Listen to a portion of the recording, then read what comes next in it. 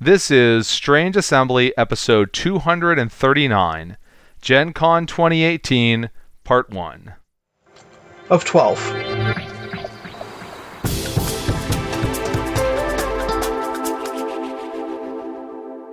What? Yes, I'm Chris Stevenson, and that's Jay Earl. Hi. Hey, and in that episode title, we are indeed bowing to the foreordained reality that this is going to end up as more content than is really workable for one episode. So this will be part 1, next will be part 2, and there will not be a part 12. There just won't. You say that now. I say that now, I say that then, I say that for all time. That is the hill I die on. No part 12. Fine, we'll just do 11, if that's what you really want. This is Strange Assembly, your tabletop gaming podcast. You can find us on the web at www.strangeassembly.com. You can subscribe to the podcast there, or you can do it at the Google Play Music Store or the Apple Podcast app or iTunes. As you can tell from the title, we are going to be talking about our Gen Con experiences because I thought that what's more appropriate for Labor Day than talking about Gen Con a month after the fact. Yeah. So, in my defense, I have spent a reasonable amount of time playing things that came out at Gen Con, so that's a totally justifiable excuse for why you haven't heard from us in a month, right? Sure, we'll go with that. And we did have, if you go back and look at the Strange Assembly Facebook page and the Strange Assembly Twitter feed, we did have a lot of on-site, well, obviously social media of things. So hopefully, I say this laughing at myself internally, knowing I'm full of it, right? Hopefully, we can try to stick in the episode itself to some more substantive things and less like, here's a random piece of information about a thing we saw, because that we already conveyed with a picture and some accompanying words, right? That's the goal. That's the goal. We're not going to make it, but it's good to have goals. You gotta have goals. That's our ambition. That's our ambition. Hopefully it'll work better for us than it did for Shoujo. Yes, I was actually thinking in Vampire the Masquerade 5th edition mechanical terms, but we also could go with Legend of the Five Rings. Yes. Yes. It did not work out well for Shoujo. It seems to be going better for Shoujo so far, but in this time around. But well, yeah, Scorpion are just cleaning up everything. Yes, I think they just announced, they being Fantasy Flight, just announced for the Legend of the Five Rings card game, I think Season 3 promo kits are Scorpion themed. Yep. And in the war over the city between the lion and the crane, Scorpion get the city. Yes. Clearly, the lion, neither the lion nor the crane can be trusted to competently manage this place. So someone else has to be put in charge, and the Scorpion are the Emperor's buddies. Yeah. Well, I guess so. Normally we go through this in a chronological way because I'm just not creative at all, and that's the way that I think about things. But we have already kicked a little bit into Legend of the Five Rings, and there actually may be some developments on that front worth talking about for this podcast as a whole. So why don't we start off with, okay, so I guess let's back up for those people who are not, Legend of the Five Rings fanatics. Legend of the Five Rings existed as a CCG and role-playing game and universe for over 2 decades. And Alderac Entertainment Group had it. A couple of years ago, the setting as a whole was acquired by Fantasy Flight Games. Last year at Gen Con in Gen Con 2017 or Gen Con 50, as we always made a point of calling it, that was the launch of Legend of the Five Rings reincarnated, as it were. So you had Legend of the Five Rings, the card game, which came out at Gen Con last year, and then there's also been one board game, which was Battle for Rokugan, and then at Gen Con this year, the Legend of the Five Rings role-playing game beginner box or starter set or whatever it was called. I bought it. You think I would remember what it was called exactly, but who cares really? Yeah. So that was launched this year. All right. So Legend of the Five Rings. So what did you do Legend of the Five Rings at Gen Con this year, Jay? Scrubbed out horribly. You scrubbed out horribly.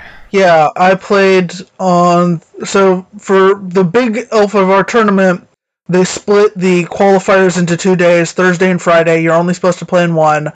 I chose to play in Thursday. I went 0-2 drop, because I'm not good at this game. I don't even remember for sure what I played against that face rolled me so effectively. Oh, that's right. My first round, I sit down, they do the announcements, they're going through, okay, everybody who's a Hatamoto, please stand up to acknowledge it. And so, of course, my opponent stands up. So that game went pretty poorly for me. And then, yeah, the second game was just a case of, I do not draw anything actually helpful while my opponent does, and so he dishonored me out pretty quickly, if I remember correctly. Yeah. So my Legend of the Five Rings playing at Gen Con was that I played in a session of the role-playing game. Because I was scheduled. You were playing in the Thursday card game tournament. I was playing in the Friday card game tournament, except I actually had a thing before the card game on Friday, and that thing went way over. So I did not get to the L5R tournament area until 45 minutes after the tournament had started. Because they in fact started the tournament on time this time. It wasn't like last year where, like, for the big launch thing, right, it was a noon official start time and the games started a couple hours later or something like that. They actually, like, it was a 9 a.m. start time, and that meant 9 a.m. start time. Yeah. Not like show up at 9 and then we'll do registration for a while. But honestly, I guess I'm going to go out on a limb and say I would have done better than you did, Jay. I mean, how could you not? Well, I'm reasonably confident in my ability to at least go like 2-2 through the first stage and then make it on to extra promo land.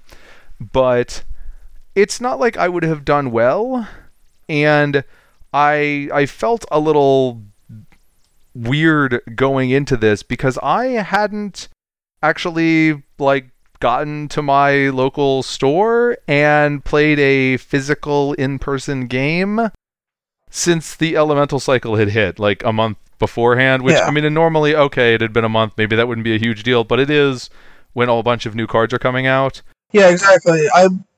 That was definitely another thing, too, was also, I had not had a chance to go to my local store in the month leading up to Gen Con, and so many new cards, didn't know what I was doing either, Yeah, and so I want to say something like, oh, well, man, I just haven't had the time.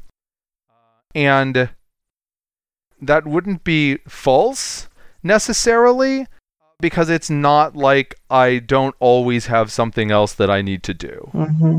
Right, but with kids and work and all of that stuff. On the other hand, the fact of the matter is that in that month, I somehow found time to go play in Pathfinder Society events twice. So it's not like the time could not have been allocated to Legend of the Five Rings. It was just that when I was carving out time to do some gaming thing, that wasn't my top choice. And that is problematic from a competitive standpoint. If your objective is to be competitive, right? I mean, I'm a long while off of the height of my powers, but I, actually used to be good at L5R. I mean, right, back a bit, and so it's awkward feeling for me to not be, or to show up not at least being decent at it, or, like, competitive at things at some level. I mean, I feel weird, especially since, right, we started out as this Legend of the Five Rings only podcast, and it was a long, long time ago that we expanded past that. But I feel weird showing up at like Gen Con wearing my Strange Assembly t-shirt and being like, hey, I'm Chris, and I'm not good at this game anymore. Yeah. Yeah, exactly. That just time has transitioned, and I do other games and have not found the time to be as competitive at L5R as I used to be. And so, on the one hand, I'm still following L5R. On the other hand, I'm not sure that we collectively have as much to say as I would like to say when it comes to like repeat coverage of the card game as a card game. And I'm not, I mean, there was a time, a long, long period of time where we were the only people out there covering that. Yeah. You can go now and they're like, I can't even list them all. Jade Throne, Imperial Advisor, Sixth Ring, right? There are multiple podcast options out there now for someone who wants to listen to people talking about Legend of the Five Rings, the card game, at a competitive level. That I don't know that we're really providing a service anymore by trying to do that. And maybe there will come some time in the future where we would be. I'm thinking that our L5R coverage going forward is going to really stay on a more casual and I'd say inconsistent level, as if this podcast otherwise comes out on a weekly basis or something. I don't know. Yeah.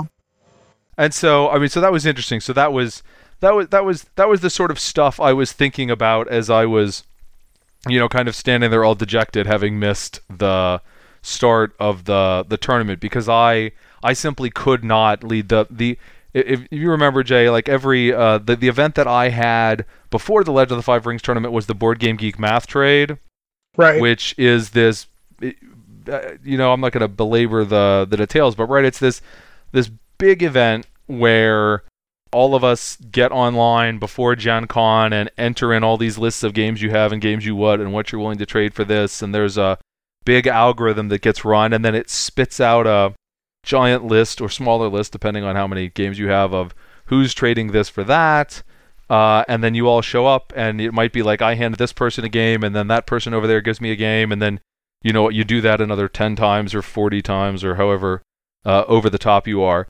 And so, like, I'm physically doing that, and I show up before it's supposed to start, and it just did not end up being as efficient as it was supposed to be this year, and I had frequently not quite recognized the literal physical volume of things that I had to take back. So, like, I had to take multiple loads of stuff back to my car, but like I physically can't leave. Right? I'm still getting things from people and giving things to people. I can't just be like, sorry guys, I have another event, I'm gonna have to call this game early. I don't know. So I really like doing the math trade, but it did cause me some problems this time. On the bright side, I amongst one of the most voluminous thing that I traded for was an X-Wing collection. Nice. So I now have a bunch more stuff I can use with my newly acquired second edition, and amusingly enough, a healthy selection of things that I can't use with second edition yet. Well, yeah. Because the trade included I only had one epic ship, because it's kind of hard to I do a whole bunch of different things. It's kind of hard to justify buying the epic ships because they have their own different rules, and like you can't play them in a normal game, and okay, Fantasy Flight may make sure to tuck something useful in there in the form of a card, but I'm not, since I'm not all like big X-Wing tournament guy, I don't need to, it's like, okay, so I can't play with Palpatine, such is life, Yeah. But now I have almost all of the epic ships. I think I just don't have the most recent one, the Sea Rock cruiser. But they haven't. There's no conversion yet for those for second edition. So I mean, I guess I say I can't play them. Of course, they're perfectly playable under first edition rules still. They're just not playable under second edition rules. I don't know. So for Legend of the Five Rings, the card game, that's the very, I guess, limited, weird, existential sort of things that we have to say. I don't know. Dragon won the tournament, so surely had I played, I would have done very well. That's how it works, right? Right, totally. With salt boats and so forth. Yes. Never mind that Anil, the guy who won, had also won Origins and is exceptionally competent. But I did, since we've talked about Legend of the Five Rings, I did get to play the new Legend of the Five Rings role-playing game because one of the things that happens when you have an all-day event that gets blown up is that you now have all day to fill. Yes. And so I actually had not had a scheduled game of the Legend of the Five Rings role-playing game, and this let me go in and like generic ticket into the 3 p.m. event. So I got to play Utaku Azami. You had pre-gens. So there you go. Utaku Azami, Unicorn Clan was my first L5R 5th edition character. We had we literally had no combat, which is not at all how they intended for it to go. Oops. Yeah. Well, I think it basically right, because it's structured. It was Wedding at Kyoto Castle was the name of the module, and so it's structured to be an introduction to the various aspects of the system for use at a convention. And so it's supposed to open up with combat against bandits, and then you go to a little investigation bit, and then you go to a social bit, because right, those are the three primary areas of Legend of the Five Rings, and as far as the role-playing game goes. I think, right? Is that? Yeah. I mean, I think that's a pretty common formulation. Sound good to you? Yeah, that sounds right to me, yeah. But it's set in Crane Lands, and we have a Crane Clan character, so when we go out and find what are pretty obviously bandits pretending to be tax collectors harassing some of the peasants, the Crane Clan player was just like, well, you better get out of here. I'm like, okay, and I actually had my character go, well, I have some experience hunting bandits down in this part of the province. If you'd like I'd be grateful if you would let me participate in this. And he's like, oh, sure, we'll talk about that next week. I'll be like, no, right now, let's go kill the man. Yes, the classic, I mean, L5R is especially bad at this, but the classic RPG problem of staying in character versus actually doing the module and what you want. Yes, yeah. Well, because, right, it's especially since my character had the objective, right? Everybody, each of the characters was given their own personal objective. The unicorn character, at least this unicorn character, had the objective of being very buddy with the crane and the unicorn and the crane and the phoenix. Yeah.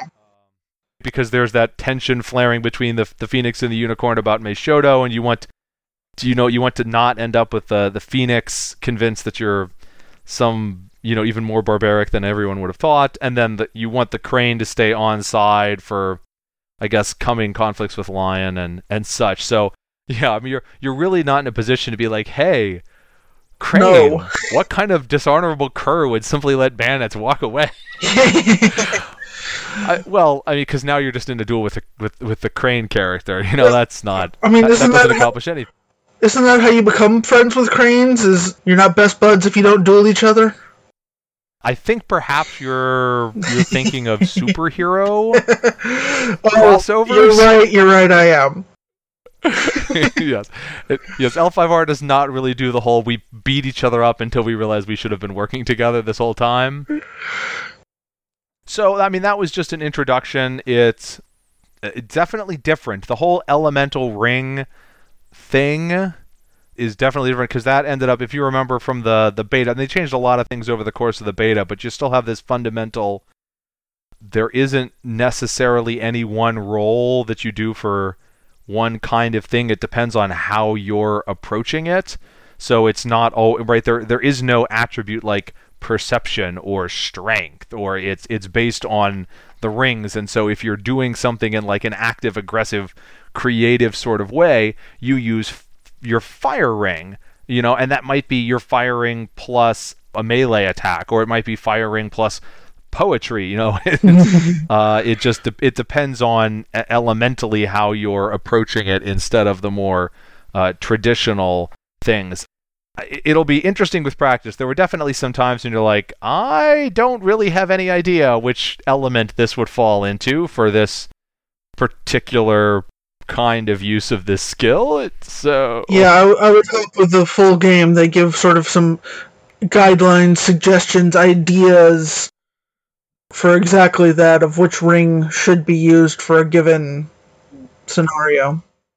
Yeah, I mean, because this, right, we didn't even, I bought the starter box, but this wasn't played using that, which that has its own adventure in it. So the thing that I'm talking about here, this Quixote Castle, again, it was a convention presentation, not the module from the starter box. So you don't even have a write-up that you're looking at, really. You just have your character sheet that has the different sections that it splits things into. So, but I did have fun playing that, and I'm looking forward to picking up the actual full version of the game to go with that. But I guess do you want to kick back to the chronological presentation, and we can see if we can get through the end of the day on Friday before the end of this episode. Sure, we can try. Okay. So yeah, I guess I'll start with Wednesday. I got in. I was kind of annoyed at myself. I think next year I'm gonna have. I usually do the will call for tickets. I think next year I'm gonna have to get them mailed to me. I showed up in time that I could have gone to the in-flight report, but I didn't have my badge, so I had to go wait an hour and a half through the will call line to get my badges. So yeah, basically my Wednesday night was badge line, which is, to be expected with the badge line. Yeah, well, and didn't they actually hand something out at the in-flight report this year? Yes, that's why I'm really sad that I missed it. Is Keyforge the name of the new game that they were really pumping? That, yeah, they were apparently handing out starters for that. Yes, the unique deck game, and then they've announced another unique board game since then. That one, the new one's about wilderness exploration. Yeah. Keyforge is like a one-on-one, right? Combat CCG or not CCG. I don't know. I have to admit that the whole unique concept for Keyforge is very different. Yeah. Yes. Different's a good word. Yes. Yeah, and so we'll see how it goes. And so what this unique thing is it's sort of like super duper sealed deck, basically, that you buy a randomized isn't really the right word because they have to be constructed. They can do an awful lot of stuff with collation these days, but you go and you buy a starter deck, and your starter deck is the only starter deck that has that exact configuration out of all the starter decks in the world. Mm-hmm. And it's even got a unique identifier with it. So potentially somebody could scan the identifier and go online and confirm that this was in fact the exact cards that were in your starter deck, because when you play, that's it. There is no deck construction. Your deck is that one deck. But then there are clearly some decks that are better than other decks. So, right, you also then have the possibility of just buying starter deck after starter deck after starter deck until you get a good one. Yeah, trying to find the starter deck that you think is going to do the best in whatever. And I mean, how is all that going to work? I have no idea. But it's a little bit more easier to wrap your head around in the board game context, because that's I think that's you have a party of characters and you're doing some sort of exploration game, and there it's not fixed who the characters in the game are. It's not fixed what the tiles and the cards and all that are. Again, every single copy is supposed to be unique, but that's just like, okay, it's like you play through and have your own particular experience of what it is, and then move on. And also, there you probably can just combine copies if you want, because even if they say not to, who cares?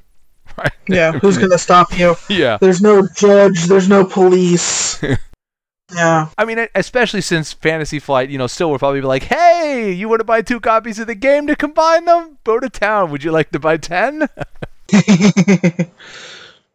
Yeah.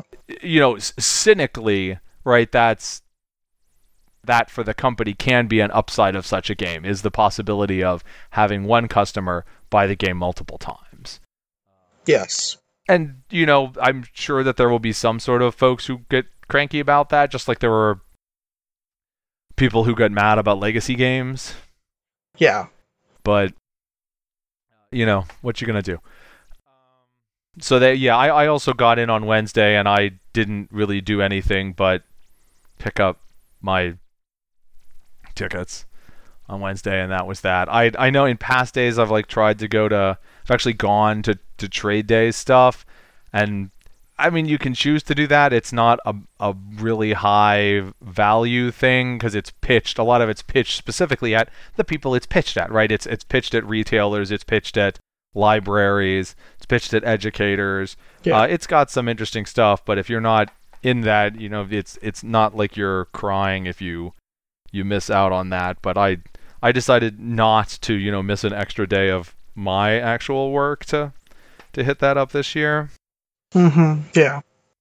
I went through Will Call, of course, on Wednesday as well, and then I did the wait in line thing on Thursday morning.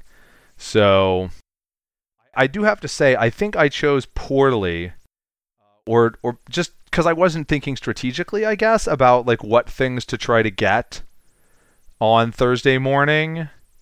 Because I think all of the things that I was most interested in, I was able to go and get. But all of the things that I was the very most interested in, I also could have just walked up and bought on Sunday afternoon. Right?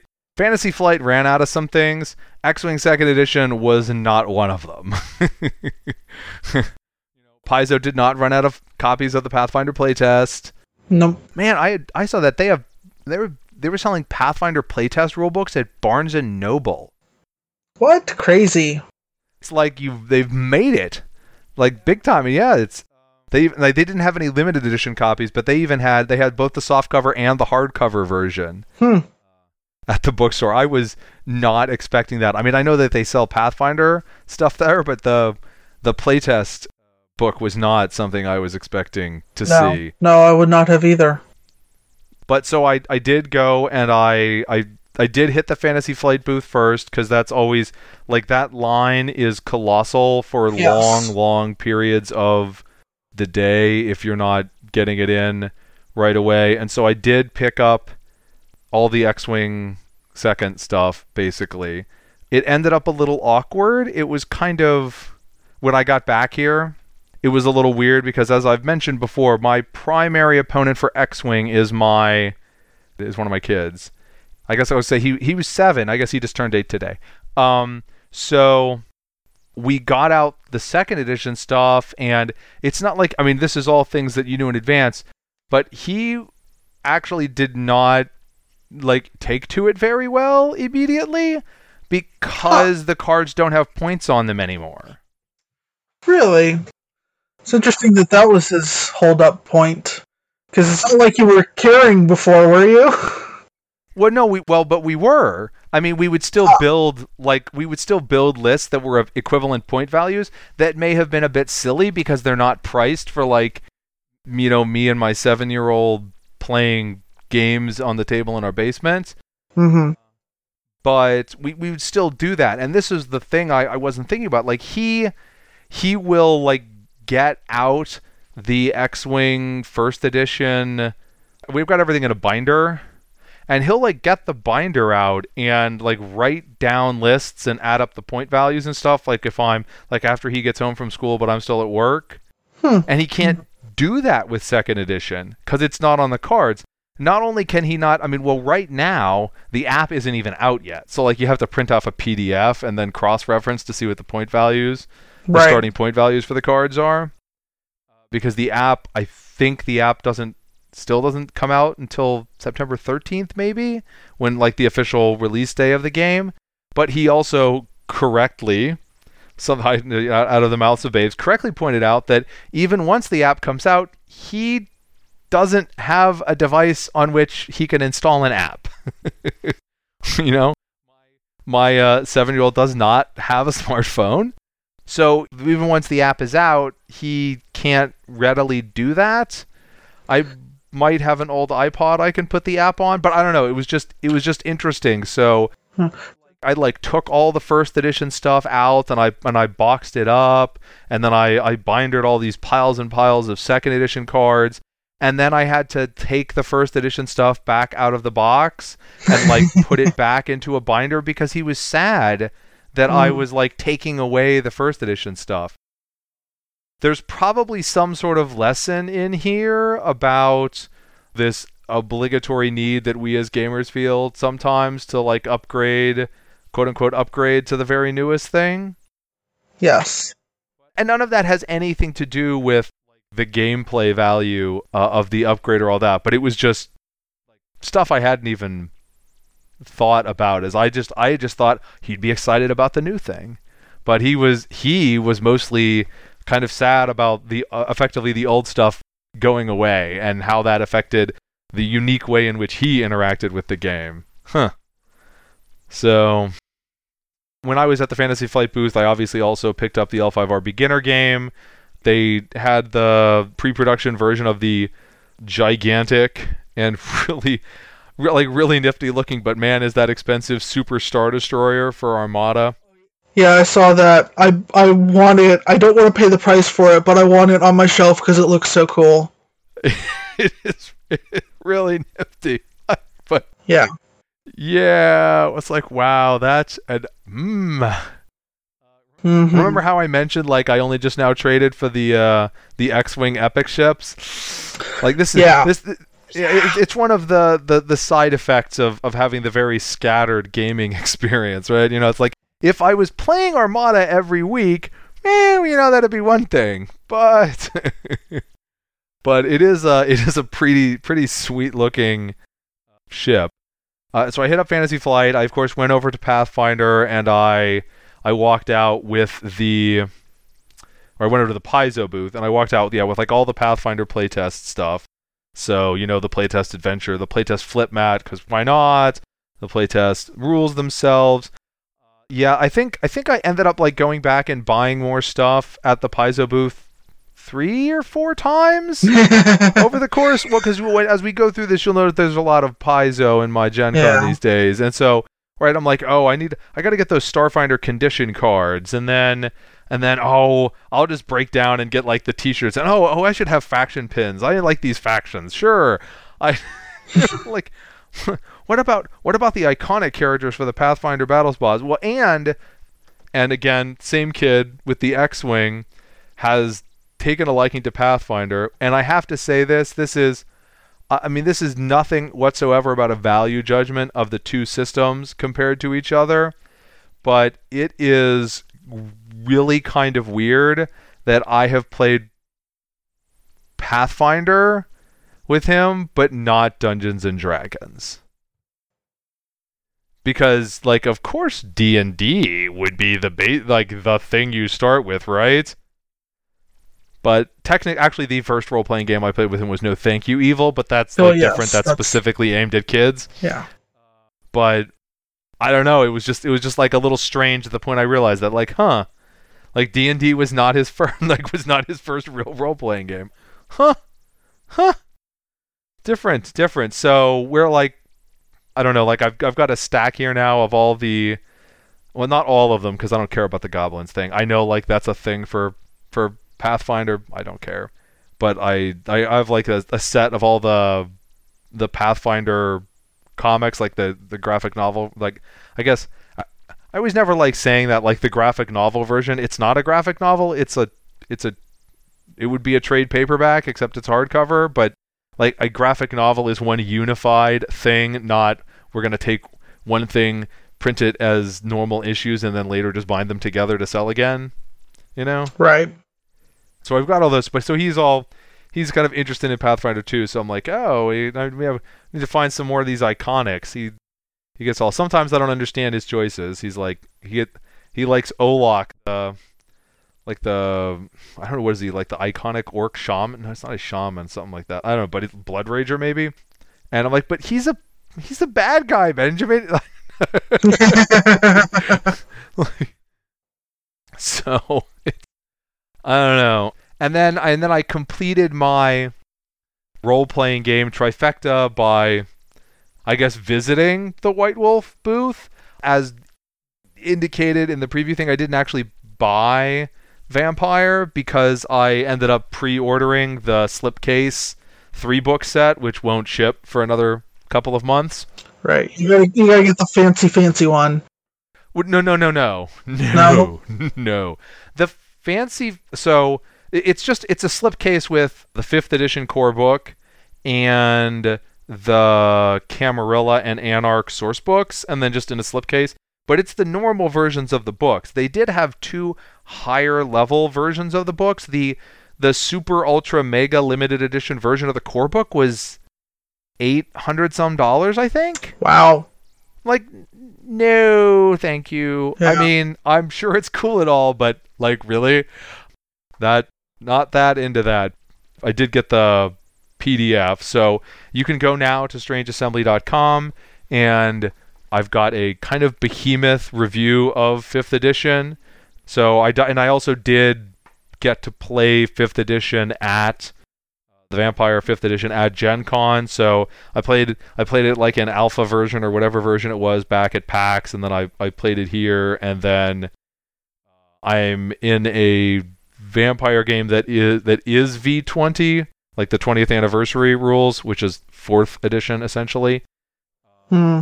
And that will be converting to 5th edition. So I think that there's a pretty good chance that at some point in the not too distant future, there will actually just be an episode of the podcast that's about Vampire 5th edition. But for now, I would say I like, as with any edition change, I'm not going to claim that I like everything that they did with the new edition, but I think that they made a lot of positive changes with the new edition. The way the new hunger dice work, instead of tracking blood points, is a lot more thematic. It's not a comprehensive book, right? It is a core book for an ongoing thing. And so it's not like Vampire 20th, where the objective was to have just this behemoth core book that covered every single clan and every single path of enlightenment. So this one, it only has like the Camarilla / Anarch clans. It does not have, most notably, the Sabbat at all. It does not have paths of enlightenment at all, because those are really kind of outside of the core experience of the game. And so, I mean, there are some people who are not happy about that, but I think that that's overall the right decision for the sort of product that this is. There may be really these main 3 books coming out from White Wolf itself, distributed by Modiphius, and then I think for the most part, it's then going to be supported by Onyx Path Publishing, who are the folks who have been doing it all this time. So like the first Onyx Path, I think, is going to be Chicago by Night. I think that'll be the 3rd version of Chicago by Night, if you don't count like the Requiem one.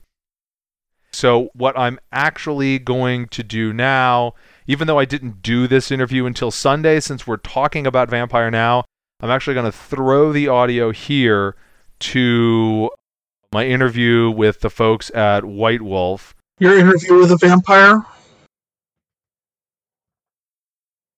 No, too old. That is no. That was you know I usually hate your jokes like that, but no, that was really good. That was really good, Jay. That was really good. That movie's great, Okay. By the way. If Yes. you have not, anyone who hasn't seen Interview with the Vampire, I can't really recommend reading anything that like Anne Rice writes anymore. But but Interview with the Vampire is a great book, and it was a great movie. I heartily recommend it to anyone who is interested in vampires. And I mean, it's not They're not the same kind of vampires as like Vampire the Masquerade, but that's okay. It's really good. Anyhow, yes, let's throw it to the interview with the not actually vampires, but they make a game about them. People. Right. Hey. I'm still here on the final day of Gen Con 2018 in the White Wolf booth. You guys may remember that the 5th edition of Vampire the Masquerade was one of my most anticipated releases for Gen Con. But I'm here with Jason Carl and Kareem Muammar from White Wolf. And so I know that when I was here earlier in the weekend, there were many, many more copies of V5 piled on top of these tables. So I'm guessing it's been going pretty well. It's been going super well, not only in terms of sales, but in terms of connection to the fans and fan reaction. We're really happy with the weekend. It's been a great Gen Con for us. That's good. Yeah, I know that when I have posted stuff this weekend about V5, that's gotten lots of responses from people who aren't here even. And what do you think? What do you like? Guys, I'm still in the middle of the con. Like, give me a minute. Let me ask you some sort of behind the things. How did Vampire 5th come about, right? Onyx Path has been doing and is going to be continue to do Vampire the Masquerade stuff. We had V20. What was the process that we got from there to actually getting the 5th edition of the game? Well, I think that the process that you're talking about began 2, maybe even 3 years ago as White Wolf was being purchased by Paradox Interactive. At the time, White Wolf was previously owned by CCP, but tried and unfortunately failed to make a large MMO game out of it for 8 years. And we at the new White Wolf Entertainment, decided that we want to make this a transmedia brand, which means that we want to make games in the world of darkness in all kinds of ways, not just games, but also books and movies, film, video games, board games, card games. But we also needed some kind of pillar, some kind of anchor for all of these products to draw their inspiration from. And that's why we knew that we had to make a new edition of Vampire the Masquerade ourselves to serve as that product. So we thought about this for a long time, what we wanted in the game, how we wanted the game to look, to feel. And we decided to continue, not retcon or not change anything of the old meta plot, but to move it forward into 2018, to introduce a lot of new complications and exciting events, as well as a new rule system that would be on the surface recognizable, but also much more modern and much more streamlined, so that the rules actually elevated the story rather than what could happen previously get in the way of it. There were sometimes a lot of roles involved for doing very small things, and we wanted that to be less of an issue in this edition. Yeah, I know one of the things that I like about the new edition that I've heard a lot of people respond positive to is the new hunger system for the blood, where it's no longer just a currency that you track. Other than that, what do you think are the most exciting parts of the new system that you've gotten positive fan feedback on? Well, I'll tell you what my favorite is, but you should definitely ask Kareem too, since he had a much larger hand in designing those rules than I did. But from my position as producer and also as a player and a storyteller, one of my favorite innovations is the entire character creation system. We took a really close look at how people play role-playing games today and what their expectations were, and then we looked at what our vision for the game was and how we wanted to share that. Character creation now assumes that you and your friends will create your vampire characters together at the table in one session, and that you will make group decisions about some things, such as the type of coterie that your vampires belong to, and what drives that coterie's motivations, and what kind of resources that they will share, and what kind of enemies they will have. It's always been a collaborative game, but the shared storytelling element among the players is now built into the character generation system, the character design system, and I think that is definitely my favorite part of the new rules. Okay. Well, now I have to ask you too, of course. Well, having been instructed to do so. Yes. Well, apart from the hunger system, I think one of the great things about the new system is the way that we treat humanity, and how you as a player group, maybe even as you create your characters or in collaboration with the storyteller as you come up with the kind of chronicle, decide upon exactly what sins should define the limits to humanity. What are the essential tenets, that we call them, chronicle tenets, that must not be violated in order for you to retain the human part of yourself, so that you can decide upon the themes and moods of the chronicle and have that be reflected in the rules. And then your character also have convictions and touchstones attached to those convictions, which are humans that remind them of the principles that help them to stay sane. And these humans are, of course, liabilities as well as assets, and they need to be protected and cared for, even if at a distance, and are a powerful tool and powerful secrets to find out about other vampires if you want to undermine them and are working against them. Also, another thing that I like very much are the Memoriam rules, which is something that we at an early development stage call the Highlander rules. Because in the movie Highlander, there's a lot of flashbacks to earlier ages, earlier eras, explaining how the main character got to know this person or how he came to learn a certain skill. And we wanted that to be part of Vampires, that you could, as a player, say, wait a minute, I remember during the French Revolution. And then you as a player initiate that flashback, you decide upon the goal on it, what you want to achieve in the present, and you and your fellow players, together with the storyteller, play out a short flashback in which you try to achieve a set number of goals in order to achieve a result in the future where you're now. And that can be really interesting. I just Duncan MacLeod it up, I guess. Yeah. All right, now Connor MacLeod.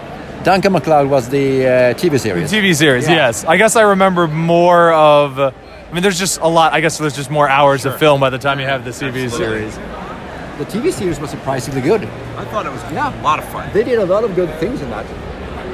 Yes, yeah. I think my Jay and I, the other fellow who's most often on the podcast with me, we actually randomly were talking about this in the Gen Con preview episode because someone's releasing there's a Highlander the Duel game coming out here, and we both agreed that we kind of like Duncan just better than Connor. Okay, fine. So now you mentioned earlier your insidious plot to suck all of the money out of my pocket by releasing more Vampire the Masquerade products. We are liberating the money. You're liberating the money. Yes. Fair. You got to see these things from the Anarch perspective. And I know you have flyers here for a Vampire the Masquerade game called Heritage. Yeah. Can you tell us anything about that? Yeah, absolutely we can. Kareem's actually played it, so. Yes. Vampire the Masquerade Heritage is a game, it's a legacy game that is mainly card-driven, that plays out all the way from the Dark Ages up to the 1990s. Every game you play moves the timeline a few decades further along, and the game changes, the cards change, new elements are added as new vampires are new mortals are embraced and become vampires in your bloodline that expands as the game goes on. And it's a really neat game that at first I was the design and the rules were so different to anything I'd played previously that it was hard to imagine reading them what it would be like. We sat down and played the game, me and a couple of my colleagues at the office, and we came away saying, wow, this was really good. And we just played a single session, and we can only imagine how more interesting the game would be once you start adding on, the campaign structure. As you progress through the ages, as you add more cards, you change the cards. So I have high hopes for this, and you can't see this on the podcast, but I have some of the artwork here. The artwork is really amazing. Really terrific. Yeah. Yeah, They come a long way in a really short time, which tells me a lot about their ability to deliver. Yeah, that concept sounds incredibly awesome. I guess I'm going to be kickstarting it in early 2019, according to the information here. Yeah, there's a demo at Essen at Spiel now this year. Okay, well, I know I'm not going to be in Germany this year, but anybody who is. Got it. I would definitely check that out if I was there, and yeah, I will definitely hit up the crowdfunding in 2019. So thanks a bunch for talking to us, guys, and I know that once I get back home that we're gonna have a vampire game that converts over to V5 now. We'll have to figure out how to do that. Tell us how you like That is actually pretty simple because 90% of the stats are similar. So converting old characters to the new system is actually pretty simple. It's going to take you a few minutes at most. Okay. I know I just have to figure out what the difference between generation and blood potency is now. No, but you still have generation. Yeah. So you can still have the same generation. You just have to decide upon, exactly what blood potency on that span am I, and let's see. Let's see. Surprisingly simple. You're not. I don't think you're going to have any difficulty converting. Well, that's good to hear. I hadn't sat down to look at that process yet. Okay. Thanks for taking the time to speak with us today. No problem. Thanks a lot. Appreciate it. We're back, and I also want to mention, you may have picked it up from there, but I am super excited about the Legacy vampire game that they're doing. So this you're going to play a Legacy game with a bloodline of vampires from like the Dark Ages through the Modern Knights. Huh. Neat. Yes, it is. Like, it is just hitting so many. I know I should be more cautious after Seafall, but even the Betrayal Legacy that's coming out later this fall, Betrayal and House on the Hill is kind of like a hit or miss game. You have to really be in the right sort of mood for it. It is not a, shall we say, rigorous game. And yet, I'm pretty pumped at the possibility of trying out Betrayal Legacy. So, I'm off the charts at the possibility of a Vampire the Masquerade Legacy game, or not the possibility that they are doing it, even without knowing anything whatsoever other than it's a Vampire the Masquerade Legacy game. Yeah. That's all it took to get you. I know. I'm such a sucker sometimes. I'm amazed that I resisted buying Beckett's Jihad Diary. I just had already spent so much money I couldn't. It's weird like that. When I'm at Gen Con, I kind of fluctuate back and forth between, must buy all the things, and oh my gosh, how much money have you already spent, Chris? Put it down. Yeah, no, exactly. And then when I'm doing it too, I now have the added benefit of, okay, do I have room in my suitcase for this? Which, side note, I didn't end up needing to take advantage of this, but I was really glad to see, I think it was Ship Naked had a booth right outside the exhibitor hall where you could ship yourself stuff. Yes. I'd feel really weird if I do that. But it is, if you're overflowing your suitcase, it's cheaper to ship stuff than to pay some excess baggage, excess weight fee on the airline. Yeah. They kill you on those. Oh, they do, yeah. So, anyhow, Vampire 5th Edition worth checking out. And so let's see, we're now nearing an hour or so in the episode probably, and we haven't even gotten to 10 a.m. on Thursday morning. Boom. We're just zooming. So, 10 a.m. is what I want to call it the running of the geeks, but they're really serious about the not running thing. Yes, so it's really more they like are. the speed walking of the geeks. But the other sort of very meta thing that was amusing for me is so I'm in the exhibitor hall, early. I mean, I'm not I'm gonna air quote real press, because if you're say the Dice Tower, you don't have to go through this. They just, they're an exhibitor now too, but people of real import, they're just gonna let in on Wednesday and early on Thursday. But the little smaller scale press thing, you can try to get the early access. But the notoriety of the Crush and the Rush on Thursday morning is such that if you are inside the exhibitor hall, there's a whole crowd of press people preparing to film the people coming in. Yes. Oh look, I'm one of 50 people who have the same notion of what they should do. At exactly 10 in the morning is film these people walking in through the doors. I almost kept wondering if somebody was going to come up to us press folks and be like, "Can you guys just get out of the way?" So, more smoothly flow through here. I don't know.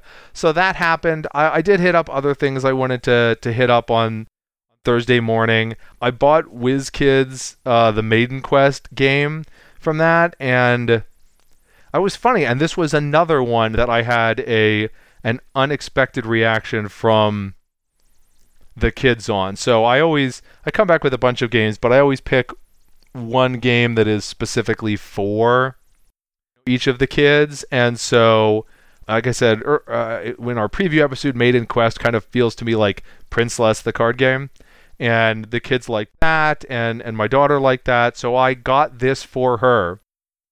And right, the theme is like, oh yeah, you're the princess in the tower, but now you're busting out and going on your own sort of stuff. And I got it for her, and I gave it to her, and she went like, that's a grown-up game. I don't want it. And I can't get her to play it. The irony. You're killing me here. I'm like, I'm apparently just not. It was just not in tune with the kids this year. Not at all. I made sure to check out 8-Bit Box. Did you get the chance to look at that? I know that was like the one thing that was on both of our preview lists. Yeah, I mean, it was always too crowded. I didn't get to sit a demo, but I did watch other people get demos of it, and it looks pretty cool.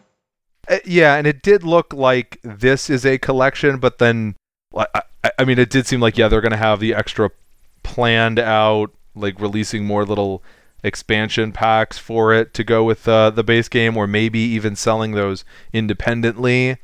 So yeah, I think I got to watch people playing Pseudo Pac-Man, or I don't know what it's called. Right. But Pucku-Man? No, can't do that. No. Thanks, Scott Pilgrim. Let's see. So let's at least try to get through noon on Thursday. How about that? So okay. I did a demo of, I kid you not, Dose. And what do you think Dose might be a sequel to? Trace? No, it would be a prequel. Oh, okay. Prequel. Candyland. Yeah, okay. Well, come on. You know what it's I know, that's why it's fun to guess completely wrong. No, yes. So yeah, this is like a follow-up to Uno, because Mattel had a booth at Gen Con this year, and yeah, so they had Dose, which is like Uno, but there's always at least 2 stacks of cards out to play, and I mean, and you have to say Dose when you get down to 2 cards. It definitely involves more thinking than Uno does. Yeah. I talked a little bit to the folks at, I guess, like to wrap even more Paizo adjacent stuff back in. So I stopped and talked to the Hero Lab people, because I've noticed as I sit down to play Pathfinder stuff, sometimes there will be like people who have like the app and the online service on their phone to keep track of their characters, or like a literal laptop, because you can go through and like apply like, oh, the GM tells you that your character is, exhausted or something, and then you can click the exhausted button and it'll automatically adjust what your stats are. It's even more involved than the condition cards. I have kind of decided that some sort of something is required to keep track of all of these different things. Like, what exactly does it mean when I'm nauseated versus when I'm stunned versus when I'm sickened? Like, I can't keep track. Yeah. If I was that dedicated to just the one thing, okay, but I think they're kind of switching their model a little bit, because I think they'd traditionally done a sort of like, you quote unquote buy the book, and then like you have that option available in their online service for your characters. And maybe they're going to a more, or possibly going to a more subscription like sort of thing for like, however much a month you can just always go online and access your characters. But that's I mean, they've got a little bit for, I think, Pathfinder. They're doing Pathfinder playtest. They've got Starfinder now, and they're going to have Pathfinder 2nd. They've got a integration with other systems as well. And then, I don't know, it's kind of going to be too late, but by the time this comes out, for anybody to get the like early order discount. But did you have the chance to go to the Privateer Press booth and look at their L5R mini crate miniatures? I unfortunately found out about that too late in the con I heard about that like Sunday, and then I couldn't find their booth, so no. It's mini-crate.com, so it's a miniature subscription service, basically, just like all these Loot Crate boxes are, where they send you something, but right. They like send you a mini a month, basically, and they are in partnership with Fantasy Flight, doing one for Legend of the Five Rings. So I think the very first one is Togashi Yakuni. Neat. So it's like mini-crate.com/L5R, and you can subscribe there. They don't get released until January, so my guess is that you have quite some time to like still get on board, but I think there may have been some sort of promotional period that is going to end on August 31st, like I said, probably after, and you guys are listening to this. So, but you can still check that out. I mean, or you can just like Google L5R Mini Crate and it will show up. That's not an issue. I'm giving us a little bit of guff because we actually have covered things that happened on Friday already. But do you have anything else for our chronological overview before noon on Thursday? No, before noon on Thursday was me scrubbing out at L5R because that's right. So yeah, as you said, it started at 9, but yeah, 2 rounds took me about to noon. Yeah. All right, so that's going to be the end for part 1 of our Gen Con 2018 presentation. We will be back with part 2, which will pick up in the middle of the day on Thursday. Just because every time I say that, it makes me sound sillier and sillier, honestly. So we will see you back here for that. But you've been listening to Strange Assembly, your tabletop gaming podcast. You can find us on the web at www.strangeassembly.com. You can subscribe to this podcast there or on the Apple Podcast app, Apple iTunes, or the Google Play Music Store. We always appreciate it if you leave us a review at any of those places, because reviews or ratings are used by those services to place podcasts in search results, and so that can help other people find the show. You can check us out on social media. We're facebook.com/strangeassembly and at Strange Assembly on Twitter. Like I mentioned earlier, you can use those to go back and look at some of our live from Gen Con coverage. You can also email me directly. I'm Chris at strangeassembly.com. I always love to hear your comments and criticisms and feedback. So do feel free to use that. It's Chris at strangeassembly.com. But until then, for Jay Earl, I'm Chris Stevenson, and this is Strange Assembly. Never stop gaming.